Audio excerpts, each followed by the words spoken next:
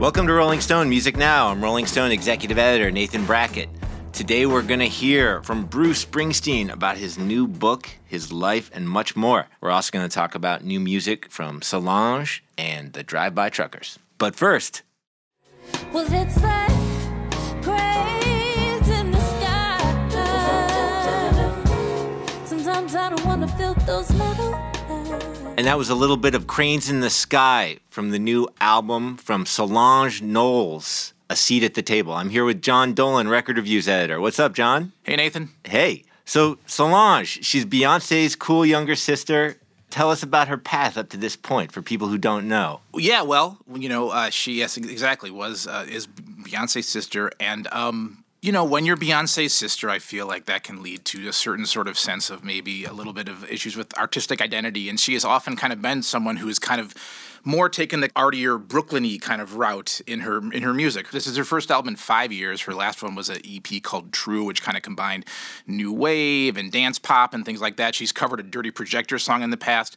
But on this album, you really feel like her putting the time in to kind of find a real artistic voice that's truly her own and kind of relates to her experience, her cultural experience, her historical experience. It feels like this is kind of the first real, Solange record, like a coming out record. Although I will say, the indie rock side of her, the hipster side of her has been kind of cool, and it's worked out for Beyonce too. It's like she, I think, has definitely influenced Beyonce's taste and been kind of Beyonce's entree in the different types of music. Oh yeah, no, I wasn't trying to imply that they have some kind of negative relationship at all. It's very kind of symbiotic. But I think in this one, I don't think you were. But I was sorry, just I don't want to go down that road. I'm not trying to go down that road. Actually, this record is a nice kind of echo of Lemonade in a lot of ways. I mean, it's basically about Black consciousness and Black history and trying to come to terms with, dreams of aspiration and dreams of hope and the systematic oppression that's kind of obviously all around now and is especially prevalent and something we've been talking about in the news and in politics throughout the year. And so the album ends up kind of having an election year type sort of theme to it. That's definitely in the background. And yeah, you definitely feel like Black Lives Matter in the background. There's a great moment actually on the record. The songs are great. It's got a laid back, elegant, conversational quality. It kind of might remind you of 70s R&B, maybe the 70s Diana Ross or Stevie Wonder's songs. Definitely a live record. The whole definitely has a consistent. Yeah, I mean, it's a decently long record and you want to sit with it. But there's some interludes, and one of them is her mom talking about, when I want to celebrate Blackness, it's not anti-white. And there's kind of, sort of these kind of themes, like kind of taking on the White Lives Matter idea and doing it in ways that are, self-exploration is a big part of it, but also just kind of being conversational and kind of sitting. The title is A Seat at the Table. Let's get together and talk about these things. And the music flows so smoothly, and her performance and her singing is so elegant, it really kind of invites you in, and it does feel that kind of warmth is there. What are some of the other tracks that you're One track digging? is that there's a tribute to Junie Morrison, who is a musician in Parliament Funkadelic, is really great. The song Don't Touch My Hair, which is just basically kind of like standards of beauty are addressed and things like that's really great. This here is my shit, wrote the ride, I gave it time, but this here is mine. The first song is called Rise, and the second song is called Weary, and that kind of works out the dichotomy she's going to work out throughout the record. Right.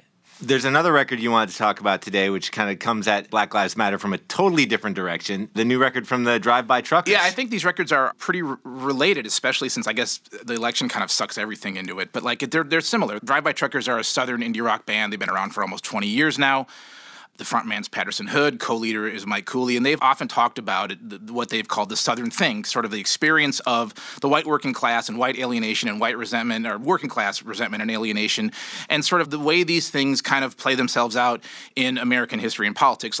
Patterson Hood, these guys, they're liberals, Patterson Hood. Music for sensitive good old boys. It absolutely is. I mean, he grew up in Alabama. They were stationed in Athens, Georgia for a long time. He moved to Portland recently, and it has that sense of kind of looking back at your past through a little bit of distance and a little bit of reflection. The NRA comes up, immigration comes up. There's one really powerful song about the Oregon school shooting. Yeah, there's two really great. There's a song, What It Means, is the kind of his reflection on trying to talk about Black Lives Matter and these killings, to have a dialogue with someone that's from his hometown who might basically not agree that race even plays a role in these things. There's just two sides calling names out of anger, out of fear. And if you say it wasn't racial when they shot him in his tracks, well, I guess that means that you ain't black.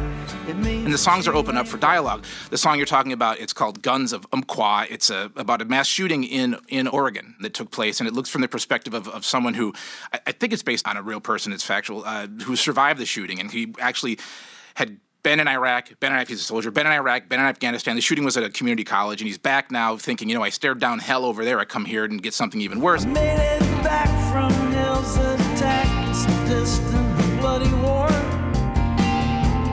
Only to stare down hell back home. It's a pretty song. It's soft. And he's taking this kind of nature walk with his buddies, and he talks about, Lewis and Clark came here. This is this beautiful land, and all this possibility in America. We can have, participate in this kind of great experience, but here I come to, face down hell. And it's the way he it's so poetic. It's like unmistakably pretty. And beautiful, yeah. Yeah, and it kind of renders this tragedy in ways that I think could make anyone, no matter what side of this issue, Second Amendment, NRA stuff you're on, sit and kind of have a good cry. All right, well, that's the new record from the Drive-By Truckers and the new Solange record. 2 records very much for this year. Yes, listen to them back to back. Maybe many years. Yeah, who knows? right, that's right. But John Dolan, thanks for coming on. Thank you.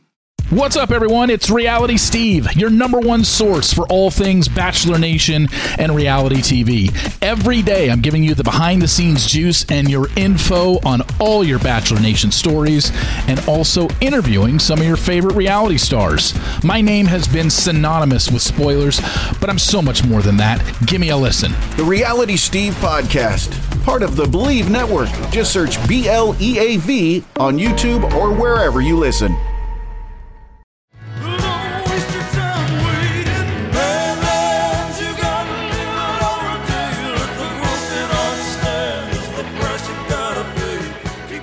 Badlands by Bruce Springsteen. I'm here with Brian Hyatt, who just interviewed Bruce Springsteen for the cover of Rolling Stone magazine. What's up, Brian? What's up? It's hard to come out of a Badlands intro without sounding like, and it's Rocktober, right? I mean, it's really that's right. Really, we got a rock block coming next. Let's just get out of the way and play some Springsteen.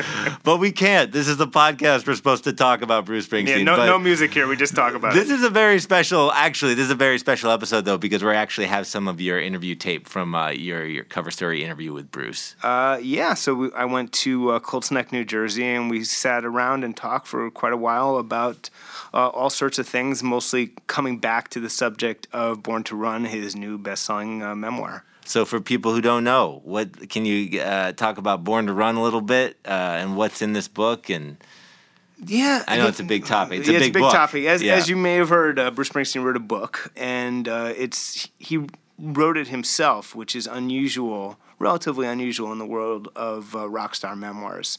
And it's a beautiful book, I think, really well written, really emotional, and you really feel his voice. You really feel, as people have said, he lapses into capital letters here and there to sort of recreate the sensation of being shouted at by Bruce Springsteen at a concert, But I found it really moving and revealing and honest, and it was interesting to talk to someone who had just revealed so much in a 500-page book because, what's left to talk about. But, what it is you just kind of, you try to expand on some things. You try to hit some new angles. You just kind of get a sense of what it was like. Let me just say, one thing I liked about your interview is that you were coming at it from the point of view of a serious Bruce fan, and you got him to kind of expand on some of the stuff. I think a lot of people, in the book he talks about his depression, but you were able to ask about kind of how did that play out in specific tours. As someone who's been going to Bruce shows for a long time and has been following his career for a long time. The funny thing is, with Bruce Springsteen, I think he's accustomed, I realized, to talking to people who know everything about him. Right. He's more used to that than the opposite. So, right. When you're Bruce Springsteen, you attract that. Yes. Yeah. It's just so many people.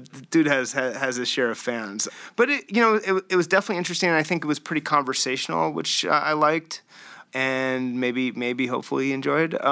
So let's hear it a little bit. Here we go. The joy and the conviction and the triumph of Badlands, is you feel, even on a subconscious level, how hard won it is over the other side, over the abyss. Well, that was part of making a good song, You've got to have friction and tension and something to push up against. Every writer needs that. I think it was Tom Stoppard who once said he envied Václav Havel because you're right. Talk about something to push up against. Yeah, right. You know, so you need something to push up against, and so I was consequently, if the triumphant part of the song was going to feel real and not just hacked out, I had to have something I was pushing up against to, you know, so I just understood that balance, and perhaps because it comes out of gospel music, where which is a music of transcendence. I wanted my music to be a music of transcendence. Very similar. I mean, we have gospel and blues always mixed together. The blues are the chorus. No, the blues are the verse. Gospel is the chorus, and that's how my songs are built. At the same time, I believe in the love that you gave me. I believe in the hope that you saved me. It is like someone who the day before might not have believed. Yeah, or maybe barely believing right now. You know? Interestingly, I mean, one of the only concerts that you describe in detail in the book is the Hammersmith concert. Mm-hmm. And I wondered whether it was because the reason you were able to get so deep into it was because of that uncharacteristic self-consciousness you felt. Something heavy to push up against. Yeah, well, but also that there was some that maybe you remember it more clearly because usually you're in a state of where you're not self-conscious like that. Yeah, that was a nightmare of a mind fuck, you know. So it remained with me for a long time. And is it true to a certain extent that some other concerts are more of a blur in your mind because of the nowness of your experience of them, or? Now, I think you go on stage with a lot of confidence because you've had so many years behind you, and I tend to try to move to that place every night. Some nights it's easier than other nights, but I pretty much always get there to that moment where suddenly it's just you and the audience. Everything else is kind of falling away, time, space, and you're just in this very kind of lovely place. You're really communicating, but it's always something you have to do on a nightly basis, and even after all the years, you still have to, you know, as Peter Wolf said, and I say in the book, it's the weirdest thing you can do on stage. Think about what you're doing. Right.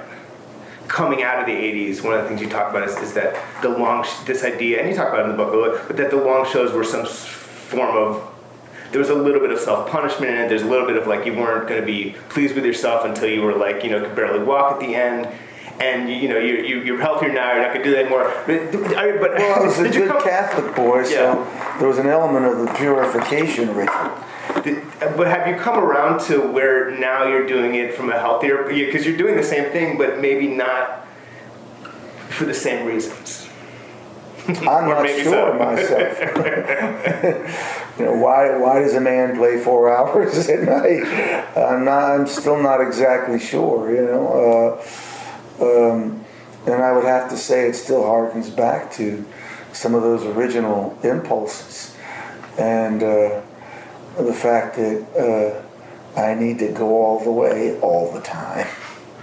You also linked it, and I love this passage, to your mom's family. I think deliberately. You described a dinner at your sort of mom's family in terms that basically sounded like a Bruce Springsteen concert, like they'll stuff you until you're overstuffed. Hysterical. Yeah. You know, I mean, the level of energy would often be a level of hysteria that perhaps is not uncommon in Italian families, and mine was certainly no different. You know, people were shouting, yelling, but also there was a tremendous amount of joy and just this unusual excitement about life over nothing except living itself. You know? Yeah, no sin to be glad you're alive, basically. Yeah. I mean, you also said, I mean, you described that dream much later where you say to your dad, like that guy on stage, that's how I see you. I sort of understand that, and then I sort of would love you to unpack that a little more. Well, I did an unusual thing, you know. They say that those you can't get close to, you emulate.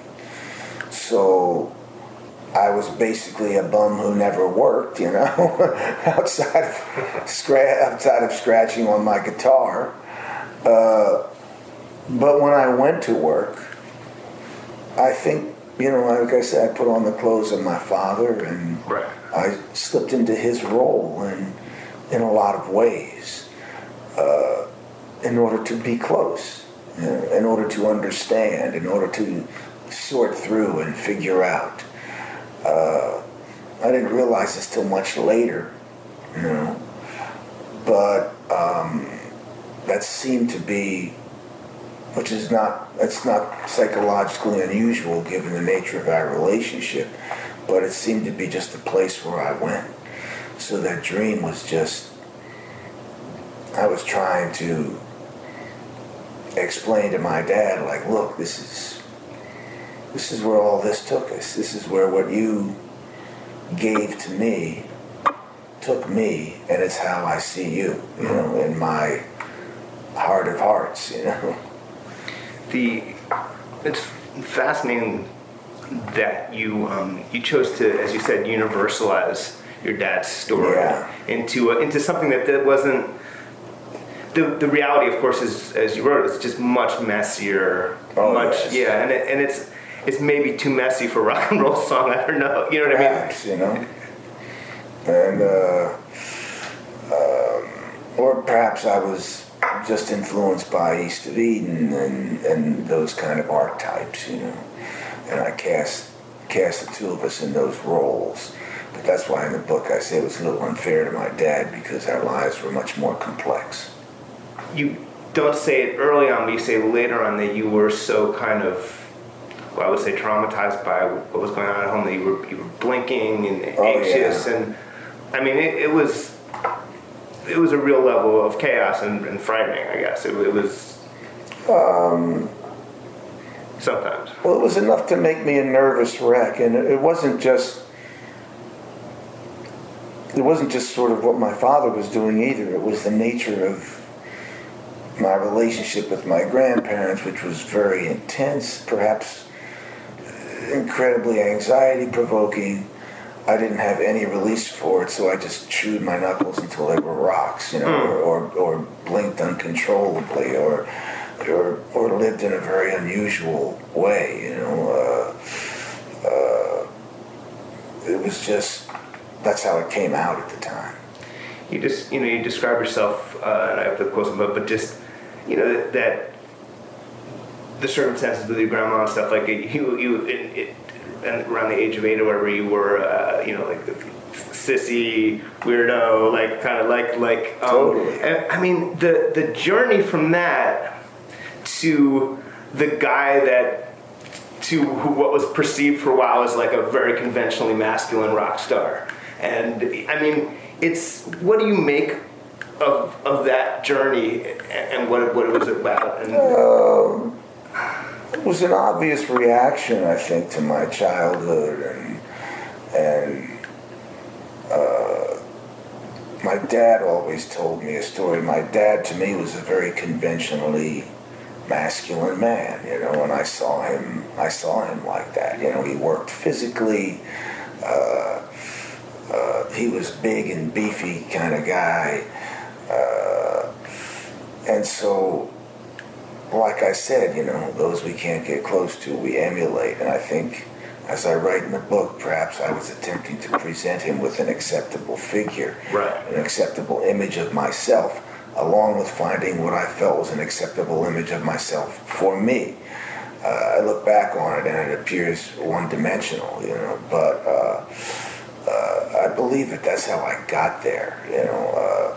My father once told me a story, and it was, like I say in the book, we were really kind of raised by the same mother. Right.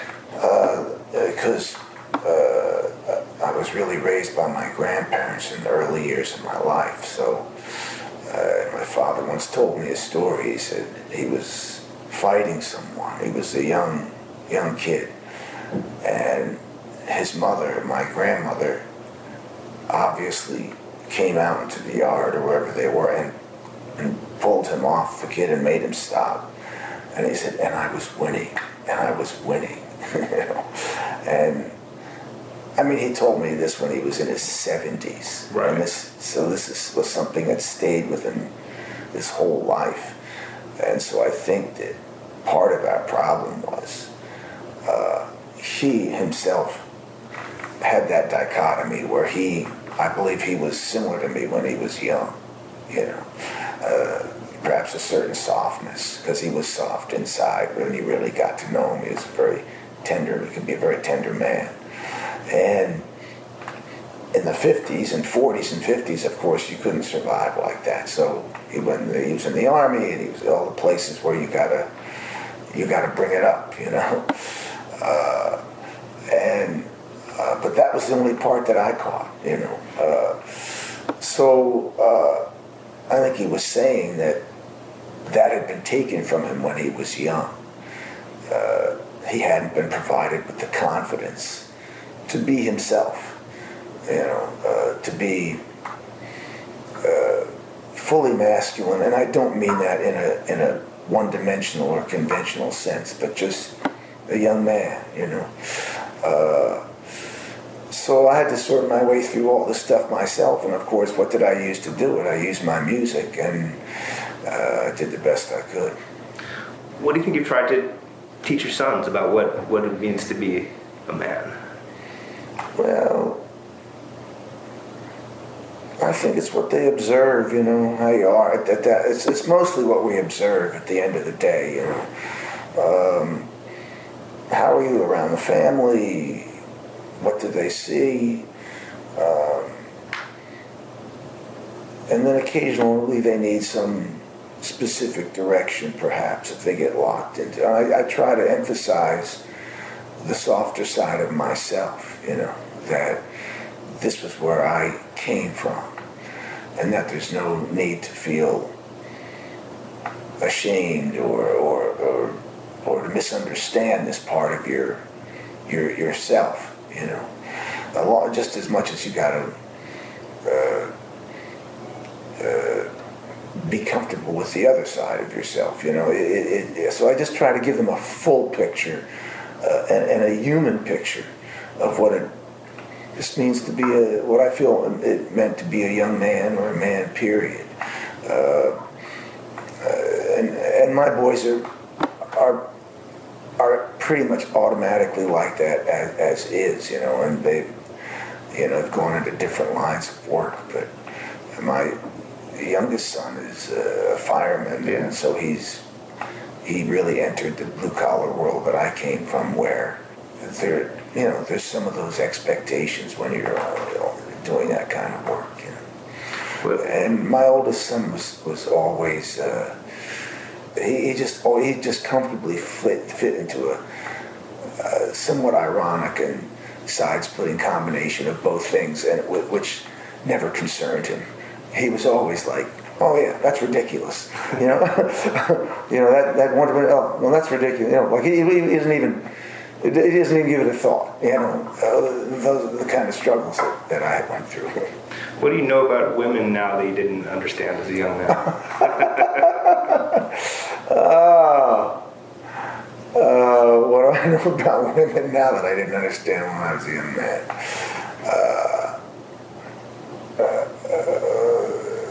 Oh, Jesus. When Mama's happy, everybody's happy. When Mama ain't happy, nobody's happy.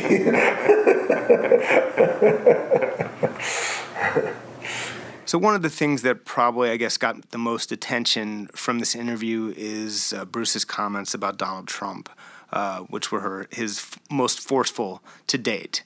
And as people might have guessed in advance, he is not a big fan. So here's what he had to say. Well, what do you make of I mean, in particular, of this Trump phenomenon?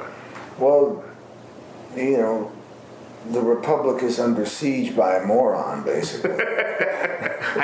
It's funny, but it's not funny. And it's the whole thing is tragic, and without overstating it, it's tragedy for our democracy. You know, you start talking about elections being rigged, and you know, you're pushing people beyond democratic government, and it's a very, very dangerous thing to do, as I said, because once you let those genies out of the bottle, they don't go back in so easy, if they go back in at all. The ideas that he's moving to the mainstream, which are all very dangerous ideas, the white nationalism and the alt-right movement and the outrageous things that he's done, as, you know, not immediately disavowing David Duke. And I mean, these are things that are, obviously everybody's been saying it, are beyond the pale for any previous political candidate. It would sink your candidacy immediately. Yet times have gotten, I believe that there's a price being paid for not addressing the real costs of deindustrialization and globalization that's occurred in the United States over the past 35, 40 years, and how it's deeply, deeply infected people's lives and deeply hurt people to where they want someone who says they have a solution.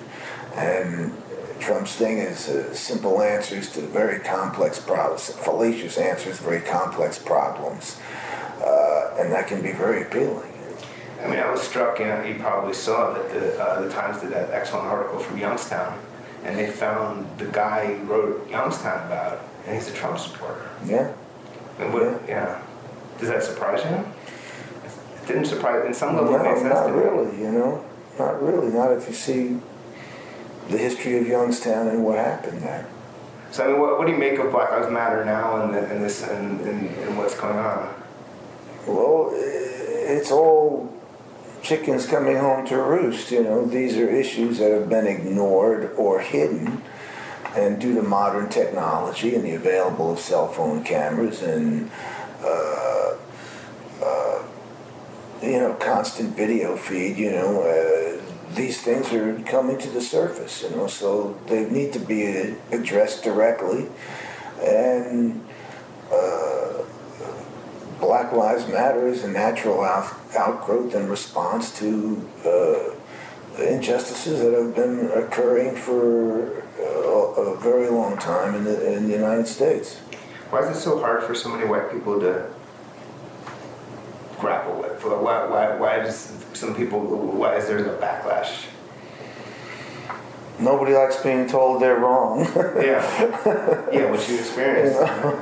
Or even, you know, you Colin Kaepernick, like that situation. I mean, it seems all of a piece right now. There's this. Yeah, well, you know, athletics is a difficult place to make political statements. You know?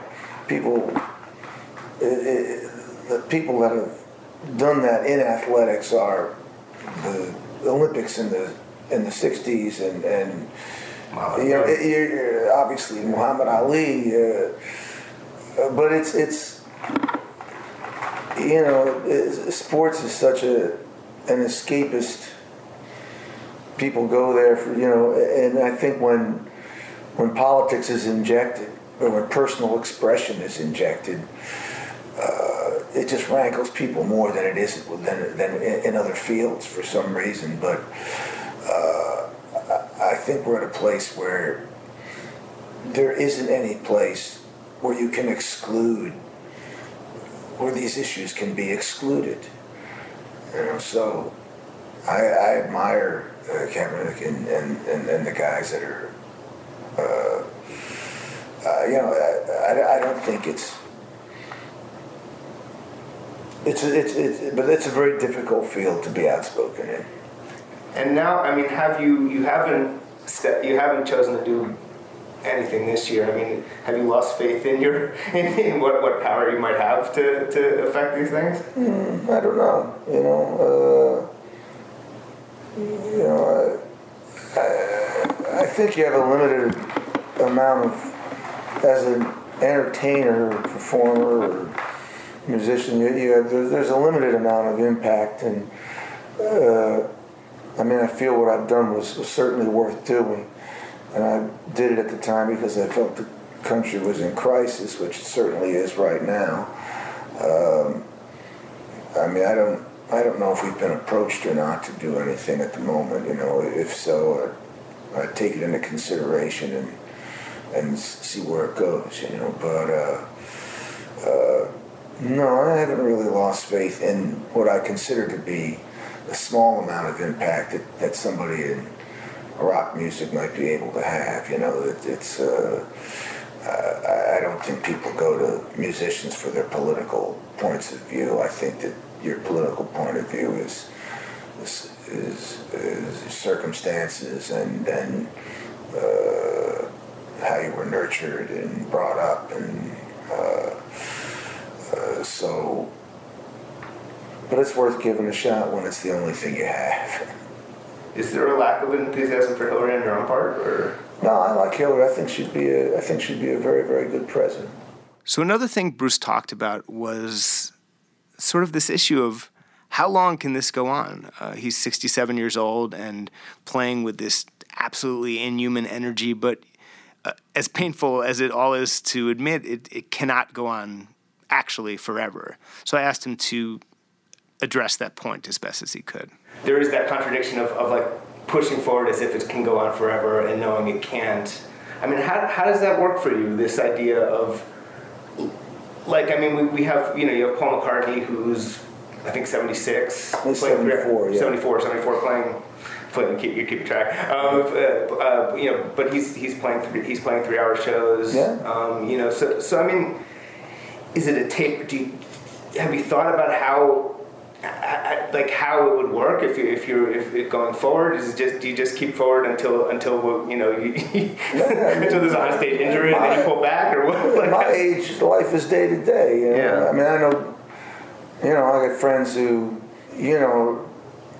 depending upon your health, you can be at a very different point in your life at the age that I'm at. So it's really a day-to-day experience and how you're feeling and the shape you're in and how you feel emotionally and spiritually inside and what you're up for and the kind of effort and commitment you still want to bring to what you're doing.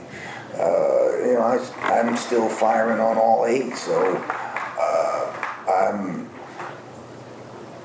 completely committed like I was when I was 16 or 21 years old. I don't feel any as far as motivation to work and the way I like to work. I can still do it with no problem. And so, but it's life as you get older is more like what a great day to day is, and let me see, what am I going to do, and what am I going to do the next 6 months or the next year, and but I think there's definitely I think there's no real answer to that question because it's just where you're at right now. You said... you realize there's a finiteness to it, so that changes your nightly experience. You go, okay, and you can look out ahead and go, okay, well, I'm 67, 10 years, I'm 77, that's about, I don't know, maybe that's 4 tours away or 5 tours, you can do that, but... and go, wow, there's, but, you can speculate, but that's all. You said on stage, and I think it's, the older you get, the more it means. Mm-hmm. And is it because of that finiteness? Is that what that is? I think it's because of the finiteness. The intensity that the audience brings to the show now. I think they experience the finiteness also, so I actually think you get appreciated a little bit more. So you appreciate it more, and the audience also appreciates it more. I think so. I think the whole experience gets heightened because of those. We just played those 3 shows at MetLife that were... Yeah, I was at the last one, yeah. They had to be some of the best shows we've ever done in New Jersey. And the audience was just right there with us. Towards the end of the interview, I got to ask Springsteen basically what was the big deal about rock and roll. why did it have the impact it had on him, on us, on the world? Here's what he had to say. There was an explosion of the id, you know, that had been repressed, first of all, previously, to a great degree. So when you had Little Richard and Chuck Berry and Elvis and Jerry Lee Lewis, there was this thing that had been contained, suddenly exploding onto the airwaves, into the world, giving you permission to live with that part of your spirit and your body that had been in many ways denied previously. It came along at a time when people were questioning religion, so there was a secular spiritual side to it, based in bliss and joy and a personal transcendence of circumstances. It was caught up in the dead center of the American dream, the dream of success, the dream of identity and fulfillment. So it was just a powerful, explosive force that came along at a time when history almost demanded it. And in your life too. Certainly. When you were in the right, as you said, exactly the right time to get the full nuclear, but like standing dead center at the nuclear blast sort of. Yeah, I was born at the right time. And that's it for this episode of Rolling Stone Music Now. Brian, thanks for coming on. Thanks for having me. If you like what you heard, please subscribe to our podcast on iTunes or wherever you get your podcasts.